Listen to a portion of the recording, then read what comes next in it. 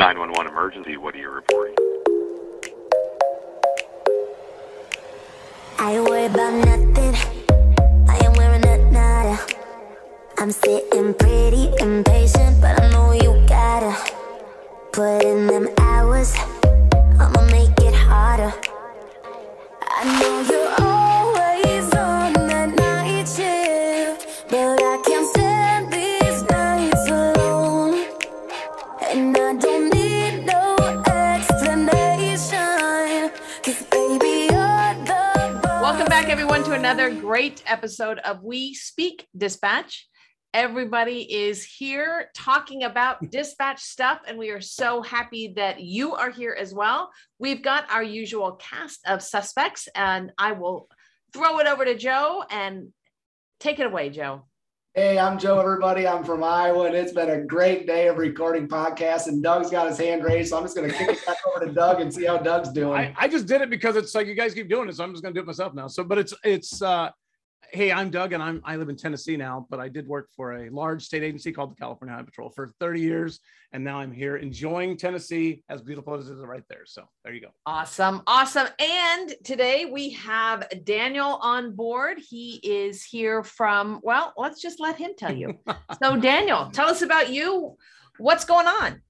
Hey, everybody. My name is Daniel Gatormson. I'm an operations manager in the DC area at a 911 center. I've been in public safety for just about 8 years now. Nice. And you're already manager? Wow. Yeah. Look at you. That's awesome. Been working hard.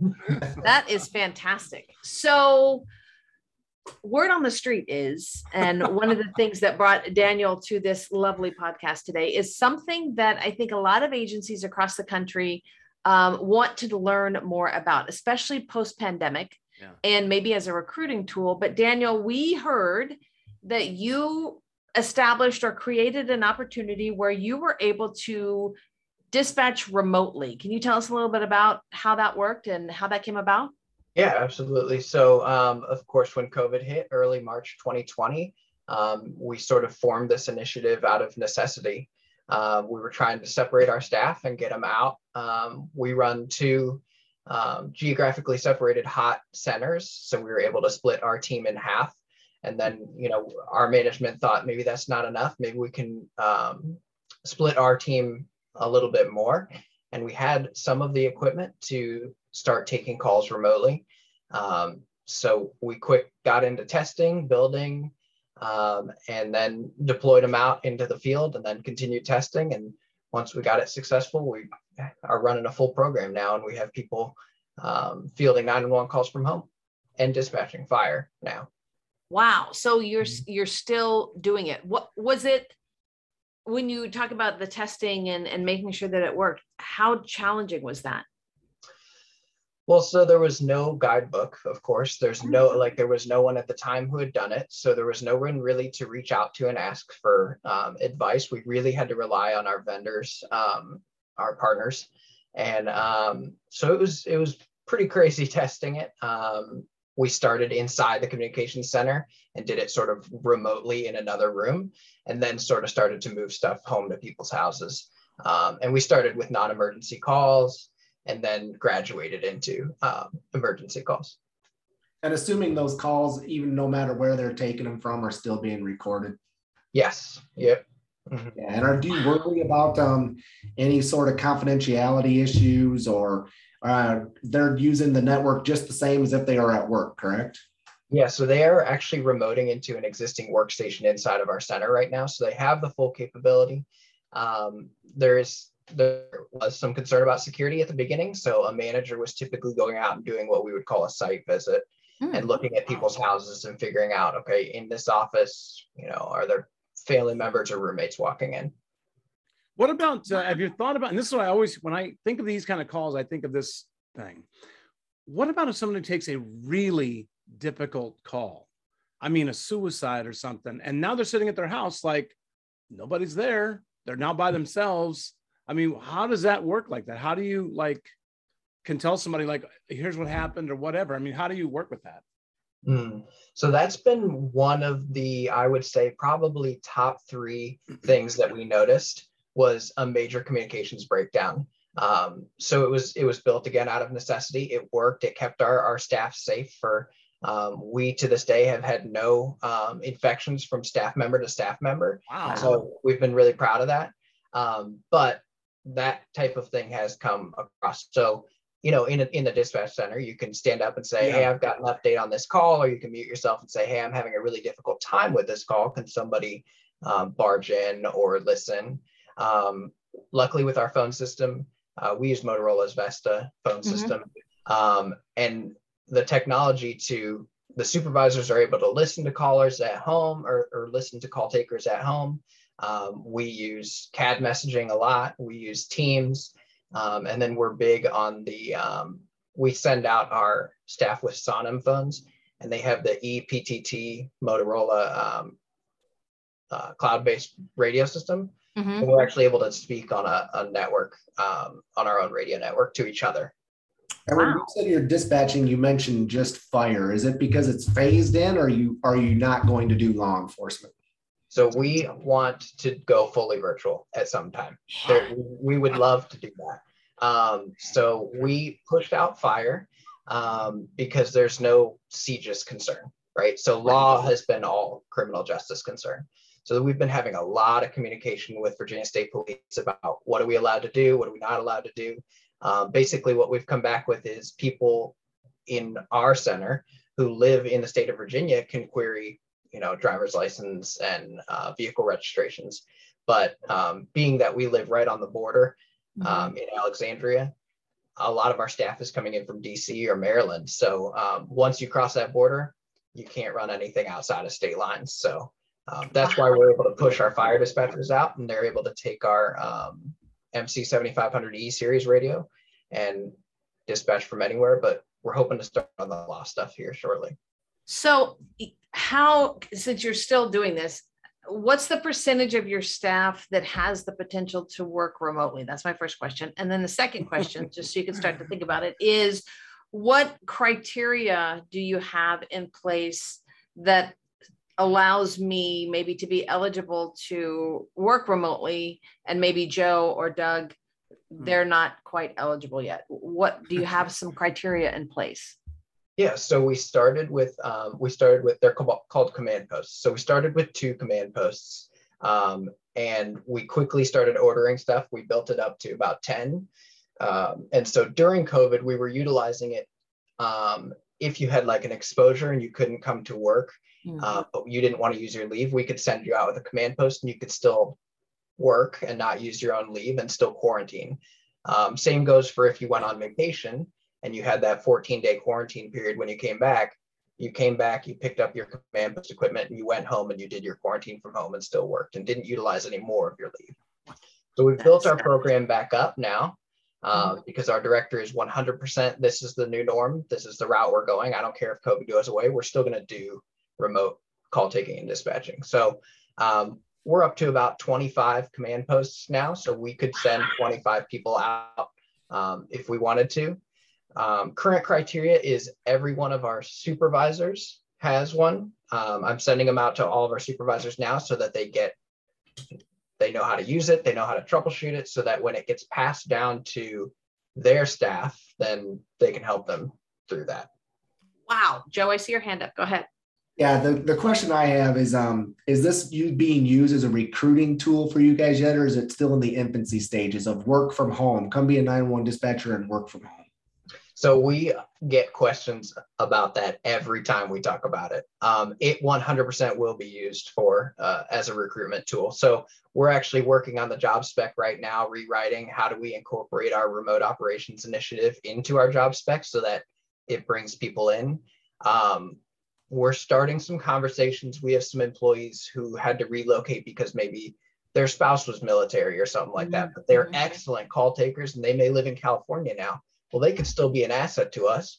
So we're thinking about sending them some of our equipment and dropping off some of our mandatory overtime that we're sending out. Okay, that's amazing. That's absolutely amazing. But before Doug, I know he had a question. I want to go back to one thing real quick. You said that there were 3 things that were primary that you noticed in your answer. And you said one was communication. What were the other 2? So another big one for me is that troubleshooting. side. So, you've got all these people inside your center that, they can just jump in at any point and they could help you relaunch software, hardware, and they can fix your issue. So, we've got people commuting in from Alexandria from 1 hour, 2 hours away. So in the middle of the night, if their command post goes down and they're part of our staffing, getting them to sort of diagnose their own or troubleshoot their own IT issues, or having one of our managers go out and meet with them has been a difficulty. Wow. I mean, that is so cool. And I know we had at my old agency, when COVID happened, one of our supervisors was pregnant with twins at the time. And so they sent her home, and it sounds like a similar situation. We were on Vesta, so she had the command post. She just took an HT and then she remoted in through a VPN to get to her desktop. But to get the command post to work at her home, it was pretty technical. Our telephone guys needed to go out to her house and do some things. How simple is that? I mean, it's not just, okay, give me this laptop and I go home and I plug it in and I'm golden, right? There's a little bit more to it than that. So we're operating on 2 different sort of remote phone systems right now. So about half of our phone systems are what we call the command posts. So that is a complete standalone. Mm-hmm. It's in addition to the phones inside of our center. And then we've also taken on about half of our phones are what are called all-in-ones, and they remote into an existing phone system inside the center. So the all-in-one is incredibly easy. You plug it into the wall, you attach it to an internet source, and you just remote into an existing workstation. The command post is a lot of wires and setting up. So luckily at the beginning, we did a really good job of sort of building out Pelican cases that they go in. Everything is labeled, or they have this blue dot connects to this blue dot. And we took pictures, videos. So pretty much everybody in the center sets it up before they take it home, so that when they take it home, they know how to do it. That is so Joe, go ahead. One last question for you. Do the people that work from home have to have certain internet requirements, like 60 meg up, 60 meg down, whatever it might be? Do they have to meet a certain criteria to make sure that your products work flawlessly? So every command post of ours is going out with a FirstNet hotspot that we provide. Oh.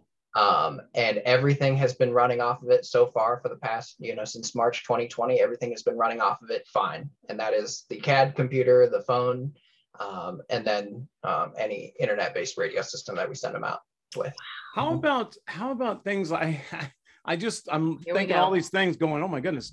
What about things like discipline?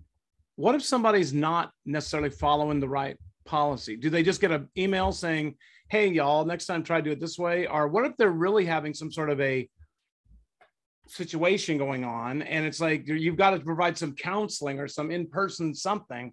You kind of lose that with them being away and being talking on the phone or email. It's like, I think that would have an impact with the center. I mean, there's no interpersonal relations at all at this point. It's all virtual at this point. So how have you dealt with that?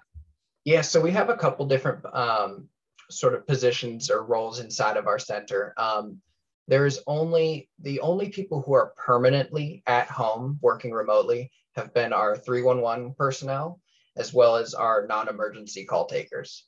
So all of our emergency call takers and dispatchers are regularly coming into the center for their normally scheduled shift. And all of the remote stuff is being utilized for any overtime that they want to work, if they are upstaffing a shift or mandatory overtime, which has made them pick up that shift way easier than they would have in the past, because they can walk out in their pajamas or their lounge pants, and they can dispatch fire from their office here at home. And then eating salmon in their kitchen. Yeah, exactly. We did hear that story about that. I wonder. Well, I love that your agency has taken something that people over the past decade have said, oh, wouldn't it be great? And y'all are doing it. Yeah. I think that is amazing. If we have people who are listening right now who are like, I need to learn more about this because I want this to be something that our agency does, do you have, you mentioned, being really good about documenting things and providing those kits. Is there anything or any way that some of our listeners might be able to contact you to learn a little bit more if they want to do something like this at their centers? Yeah, absolutely. Yeah. So at the beginning, I will say our documentation was no good. It was COVID's here. We got to move. These very expensive, $20,000 command posts were going out in cardboard boxes in the backs of people's cars.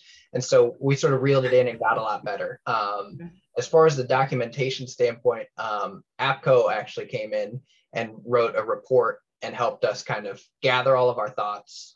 And it's like a 70 page report that we've been sending out to people who want to know a little bit more about our operation and the technical side and the operational side. So if anybody would want to email me, we'll put your email at the end of this thing. If you want to give that up, I'll make sure it comes across the screen right now, and I'll say your email address. So just it's one of those things where it's like, it's such an unusual.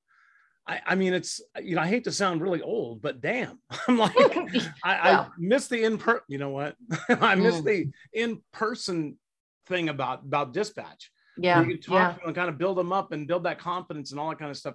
I mean, how far does somebody have to be out of training to be able to go and do it at their house? Can they be a new employee?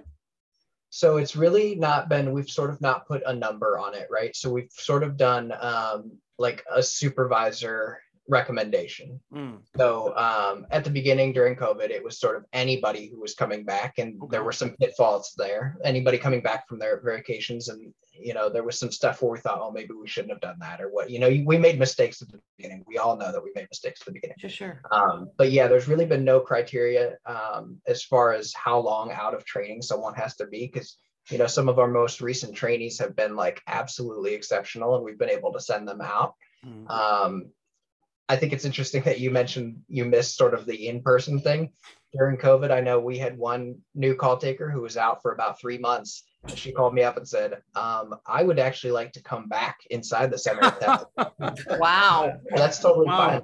I'll redistribute it out to somebody else. So. That's awesome, because the people realize how important it is to be in that room together. But the use of technology and that everything that's available now, really using it to your benefit to increase staffing and cover those mandatory shifts.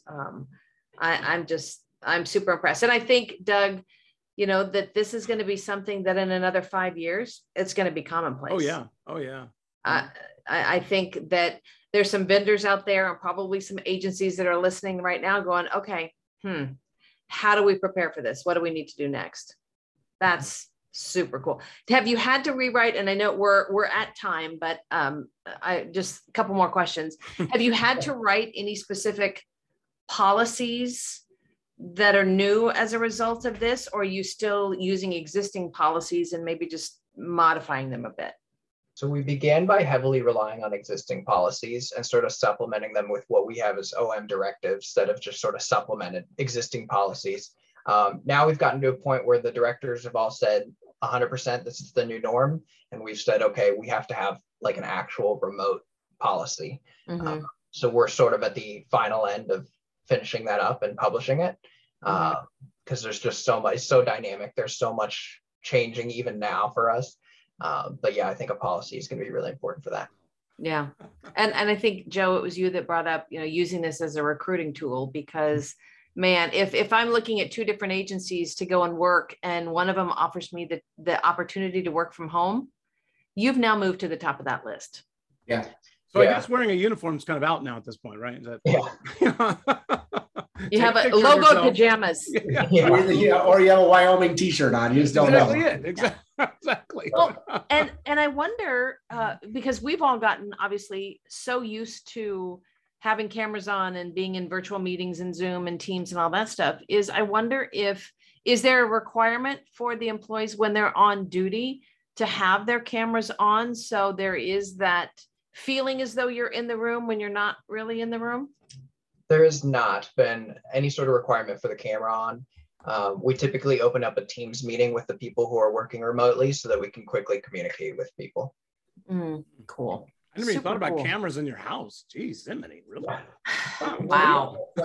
guys Okay, go, Joe. auto call distribution, or is it a ring all to the people that are working from home? Does the calls rotate from one person to the next, or do you guys do a ring all and whoever can get it can get it? So it does hit an ACD right now. We've sort of played with and rebuilt queues.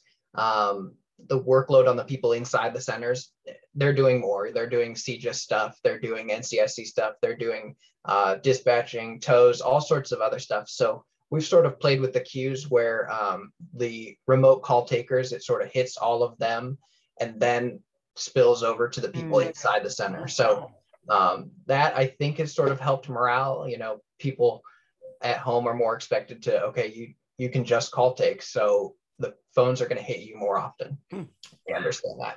Wow. I have a feeling, Daniel, that you're going to get a lot of email inquiries as a result of this episode. So thank you very much for coming on. I think probably we may have to have you back again just to give us an update on how it's going, because I think you're setting the trail on fire for the future of 911 and remote access. So thank you very much for being here. Joe, I'm going to throw it to you and you give us your spiel about where we are and who we are and all that stuff. Go ahead. I'm glad Daniel's setting the trail on fire and not his salmon. But thank you, everybody, for listening to us at We Speak Dispatch. We're on every social media platform you can imagine: Facebook, Instagram, YouTube, Twitter, and TikTok. Make sure you check out our videos. Almost 14,000 plays in 35 different countries. And we are proud that you're listening to us. Leslie, go ahead and close this one out. Absolutely. Thank you, Joe. And for any of you who are, we've heard the word APCO mentioned several times recently. If you are going to be in Anaheim at the APCO conference, come and talk to us at the We Speak Dispatch booth. We've got a lot of good stuff to hand out. Join us. We may be doing some podcasts from the vendor floor. So we would love to see you there. Thank you again, Daniel, for coming out, and everybody have a fantastic shift. Hey, this is Jill, and you've been listening to another great episode of We Speak Dispatch, proudly sponsored by our friends at Zybex. I worry about nothing. I am wearing a nada. I'm sitting pretty impatient, but I know you gotta put in them